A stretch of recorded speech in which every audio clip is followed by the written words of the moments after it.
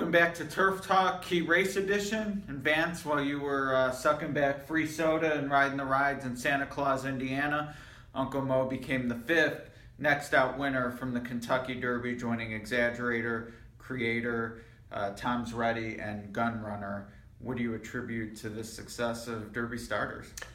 Well, it's a pretty competitive crop for one thing. They're comprised of some very good horses, talented horses that can carry their form from one race to another.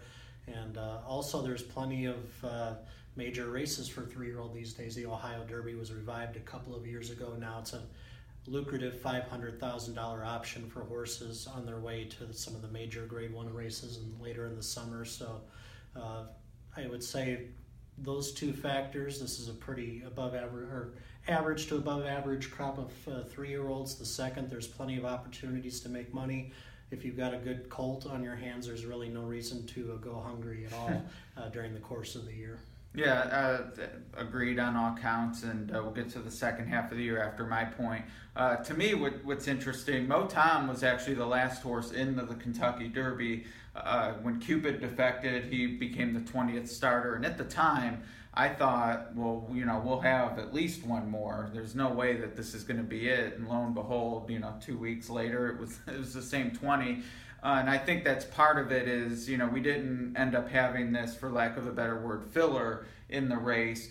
The 20 who wanted to go to the race were the 20 in, basically. There really wasn't much hustling. I mean, yeah, you could say, well, what about the Spiral winner? Maybe he doesn't belong among these. Well, he won a significant race on the Derby Trail, and maybe he's not a dirt horse, but, to me, the right horses that you would want in were there, and they're competitive after the Derby as well. Tom's Ready, to me, would be, I don't want to say surprised. Doug Salvatore picked him in the blog for the Belmont Stakes, but, it was a big long shot for the Louisiana Derby.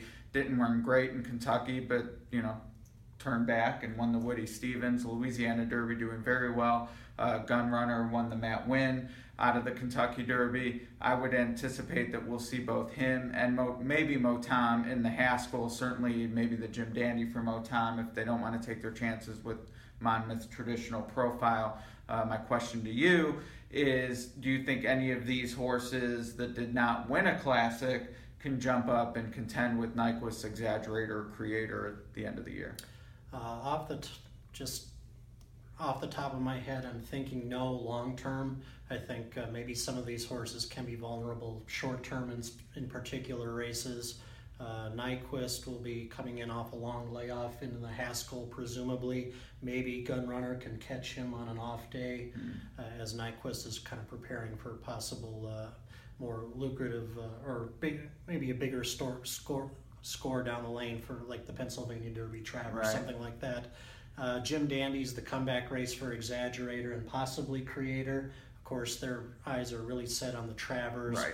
Chances are, maybe a horse can come and catch him at 1 1/8 or shorter. So it kind of all depends. But as far as the 3-year-old championship is concerned, I'm thinking Creator, Nyquist, and Exaggerator are going to be a little bit hard to beat. So for right now. Right. Not only, to me, would horses like Gun Runner or Mo Tom or whoever else have to keep winning, but they need the others to lose as well. It's not enough just to rack up some wins, even if they're big wins.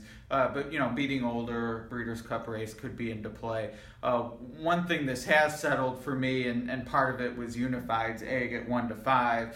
But, there was some talk throughout May with him and the player, and I forget who won the Easy Goer on Belmont Day, beat Cupid, economic model, that, these are going to be major players in the second half. I have a hard time envisioning them running with the classic horses based on what we've seen since the Derby. I agree. Economic model was very good, winning the Easy Goer, but it was almost like a function of Cupid not performing so well in that particular race. Unified was kind of life and death to win the Peter Pan around one turn, going 1 1/8. His race at Monmouth recently was not good at all, obviously. No. He can probably rebound, but obviously Jimmy Jerkins is now pointing towards 1-turn races for him now. He's kind of not pursuing that 2-turn goal anymore, which I think is the smart move. Well, we had Nyquist finish third in the Preakness. Exaggerator won it. Gunrunner came back to win the Winn. That leaves Moeman among the Derby Superfecta, the horse who made me a believer, same as Destin, who finished sixth. Didn't like either of them going into the Derby. Granted, they didn't win, but I thought both ran admirably. Destin also second in the Belmont, so supporting the key race. So Moeman, to me, I had a lot of respect for his talent, just didn't think he was going the right way in the Derby. Now they're talking about one turn with him. To me, he moves way up, given what the horses around him in the Derby have done since. Yeah, I think the Jim Dandy's going to be his next race, and it'll be very interesting to see if, he could face Exaggerator there, maybe faces Creator there, a mile and an eighth first off the bench at Saratoga. He might be the kind of horse to possibly upset those two in that race, and we'll get a bigger indication of how good Mohaman is relative to the rest of this class in that Jim Dandy. He lost a lot of luster losing the Florida Derby for the first time. Right. Ran probably better than a lot of people expected at Louisville, and it'll be a good opportunity for him to get back into the game. All right, and then on the filly side, Songbird, of course, I don't think we're going to see her against males this year. No, I don't think so. It clearly looks like it's going to be coaching Club American Oaks, Alabama, and maybe the Cotillion as her final Breeders' Cup distaff prep. So, after her illness that kept her out of the Kentucky Oaks, every dream that people had that she might face males kind of went down the tubes. Yeah, I think if she had won there, the Haskell would certainly be in the conversation because she would have beaten Catherine Sophia if she had won, of course. But now, I guess the Cotillion would be the one. If she wins the Coaching Club in Alabama, unless the Cotillion's a prep for the Classic, I wouldn't understand going to that race. It would be a shame if we didn't see her against a top-level horse, but, that's the way it's shaken out. Sheer drama in the Breeders' Cup, big whoop. We all want to see her either face Beholder or the top 3-year-old males. I don't think either is going to happen. No, I don't think so either. And, even if she triumphs at Saratoga in both races, even going to the Cotillion is kind of anticlimactic at that point. She had already sewn up 3-year-old filly championship honors. Even I think a more reasonable prep for the Breeders' Cup might be the Spinster at Keeneland, and at least she would be facing some good older fillies and mares in that particular race.